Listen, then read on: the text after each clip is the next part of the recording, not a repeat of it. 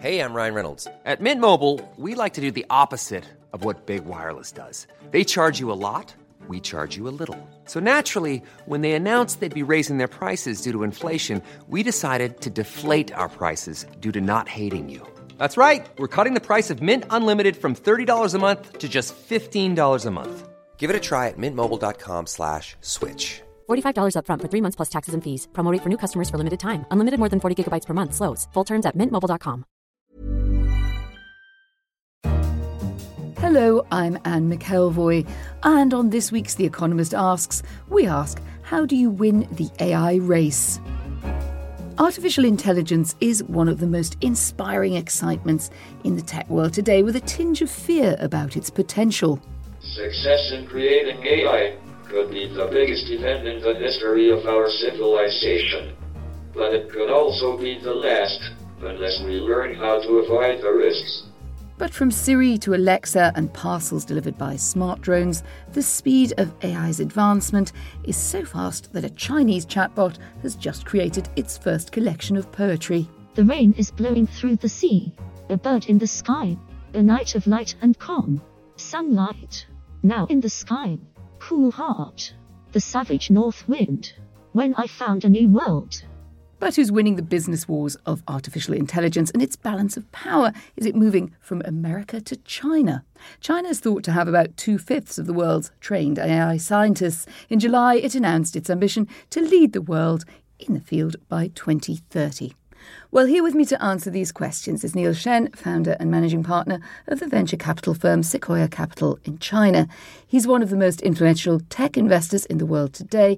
One of his investments was in the world's largest drone company, DJI. Welcome, Neil. Thank you. And with us to go deeper into the artificial mind and its potential is Tom Standage. He's The Economist's deputy editor and a regular contributor on the future of AI. Welcome, the real Tom. Hello. So, Neil, to you first. As a venture capitalist and a professional trend watcher, I suppose, in that area, but what was it that sparked your personal interest as a young man or even as a boy? Well, I think many years ago, people read science fiction, and that was in the high school days. But today, I think, sort of imaginations in the fictions could actually become reality, because today we have the computing powers. And then also because of the application of mobile internet, people have so much data they can use, which can benefit human beings. And Tom, you often write about this at The Economist. But what surprised you most over the years about the way that AI is progressing? Well, there have been bursts of enthusiasm about AI over the past few decades. And what's really changed this time, as Neil points out, is we have the computing power to really make it work. We have the data to train the systems on. And so for the first time, we really see widely deployed AI systems that billions of people are using every day without even realizing it. They're using apps, they're using internet services. And that's a very, very big shift, because previously it's been very easy for those of us who are interested in AI and grew up reading those science fiction stories to get very carried away by some clever result. But it really is real now, and it is extremely widely used.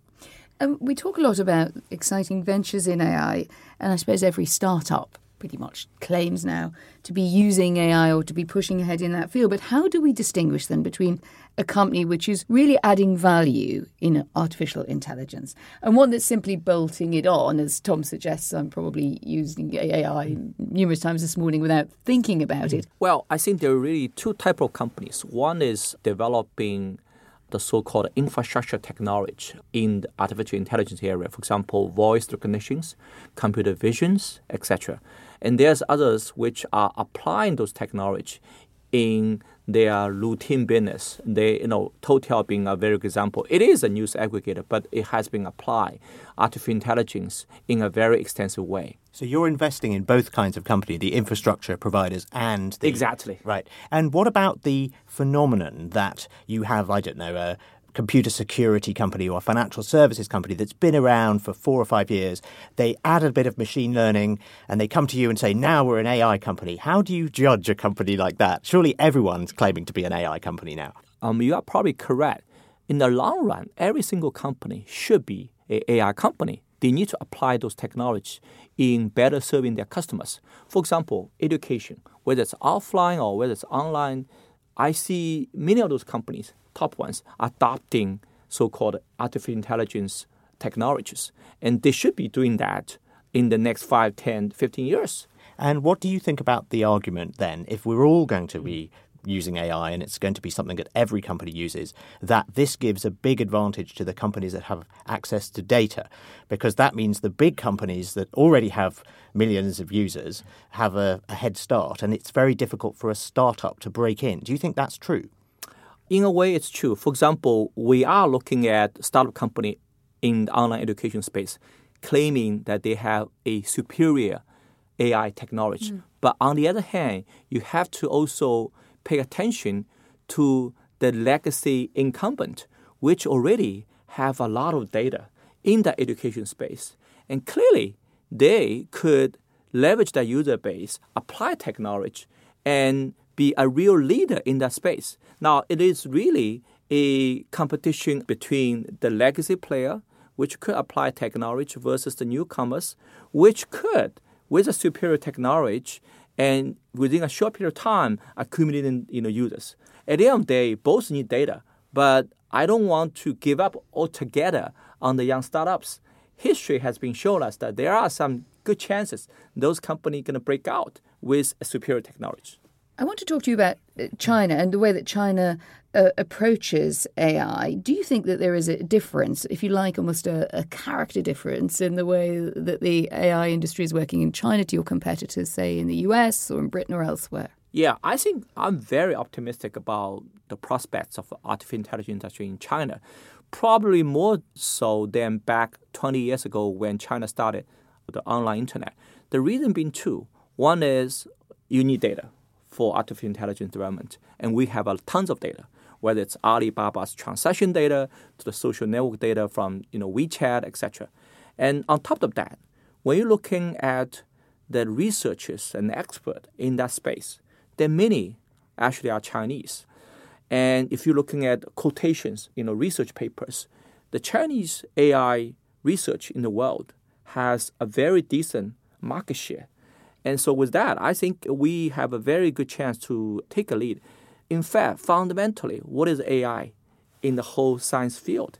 It's mathematics and statistics. And China has a very strong talent in these two areas. You've got a smile on your face as if to say, we can do that. I'm applied math major when I was undergrad in China. And there are many of my talented, alums and colleagues. I'm pretty sure they could do well on that. So you've got the talent and you've got the data. Is the environment for getting hold of that data easier in China? Is the regulatory environment, does that make life easier? Because in Europe, for example, we have quite strict rules about privacy and so forth. Well, I think privacy and protections is always a issue, whether it's in UK or whether in US or whether in China. I think there are different sectors in China have different regulations. I do think those regulations are very important and relevant. But in general, I think there's just more data point. But there is surely a danger that AI can be used as a tool of suppression and surveillance. And I'm going to stick my neck out here and say in an authoritarian country such as China, does that worry you at all? I don't think so. Why not?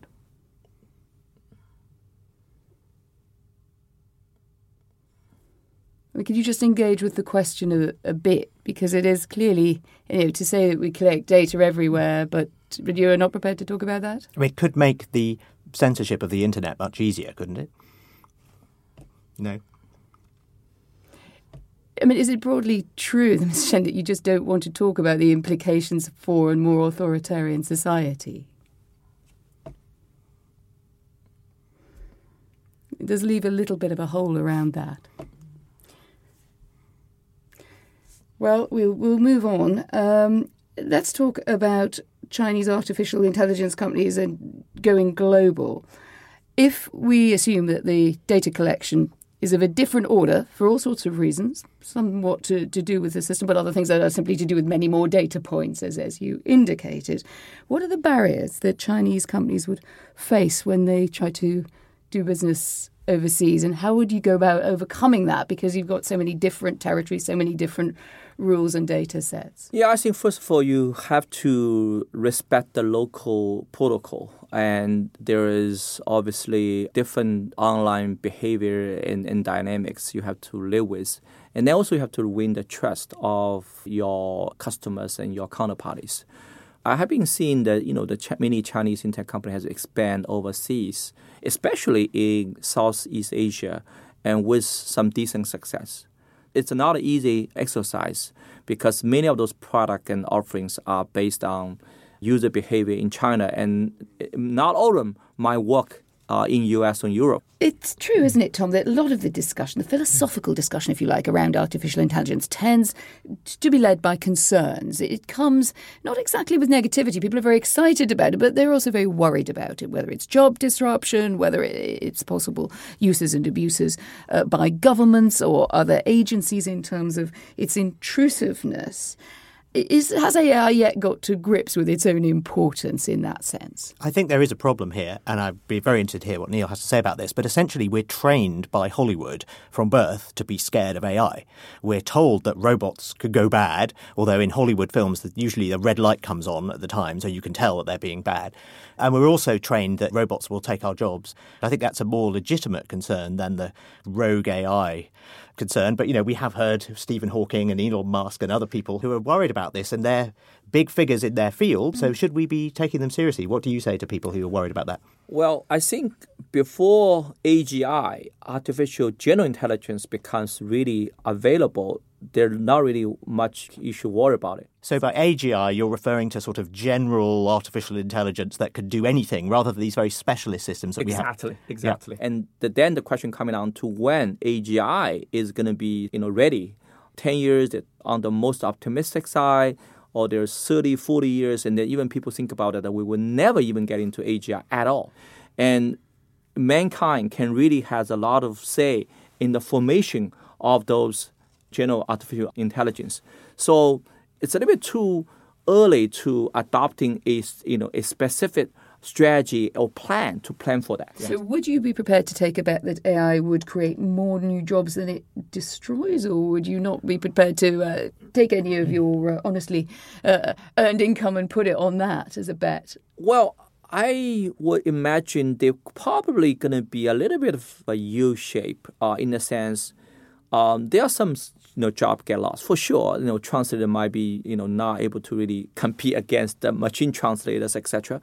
But at the end, there'll be more opportunity open up in certain areas that you are able to have things to do more effectively and more productively, so that overall loss to jobs may not be that much. In my view, obviously, it is a bumpy road, and there are certain jobs to be lost, and etc. Now, we're very good at identifying which jobs AI might destroy, and it's very hard to imagine the new jobs that will be created. And if you go back a century, the same would be true of computers. If you try to explain to people a century ago all the sorts of jobs that people do in the tech industry, they won't know what you're talking about. Is there an example, because you've seen this, you're creating jobs in AI by investing in these companies.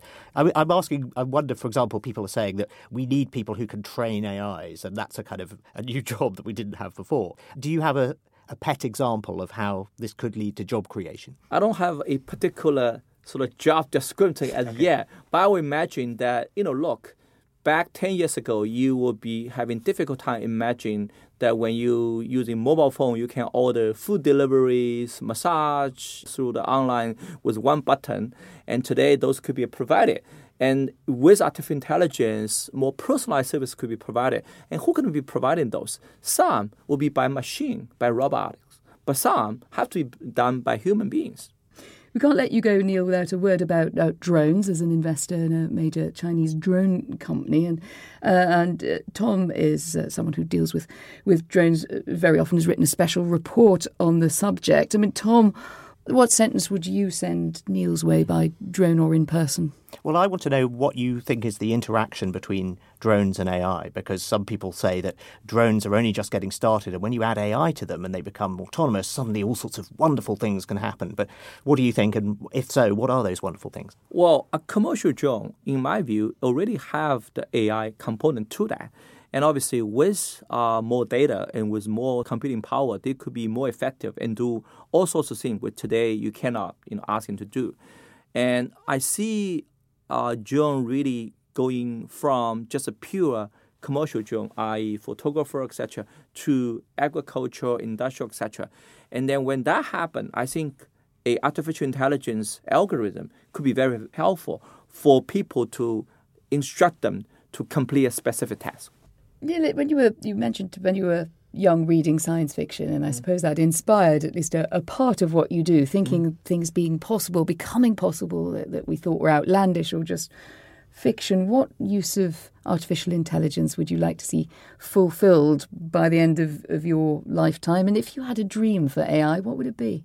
Well, I think the wildest imagination is one day artificial intelligence integrate with the human body, which means that the sense of a human being could be transplanted to a machine and could be exported to somewhere else. And I think that to me is probably the fattest direction artificial intelligence could go. The way artificial intelligence has been developed in China as well as rest of the world has been really exceed our imaginations. A couple of years ago, we saw it's really far away and not really going to be applied to real life. Today, it is applied to real life and have become effective in many commercial areas. And I think things will just getting more accelerated in the years to come. Neil Shen and Tom Standage, thank you very much for our AI tour there. That's it from The Economist Asks this week. Let us know what you think about the rise of AI, its promise or its threats on Twitter. We're at Economist Radio. You can also follow me at Anne McElvoy. And if you can't squeeze your thoughts into a tweet, well, never fear, there's email as well. Do get in touch via radio@economist.com. In London, this is The Economist.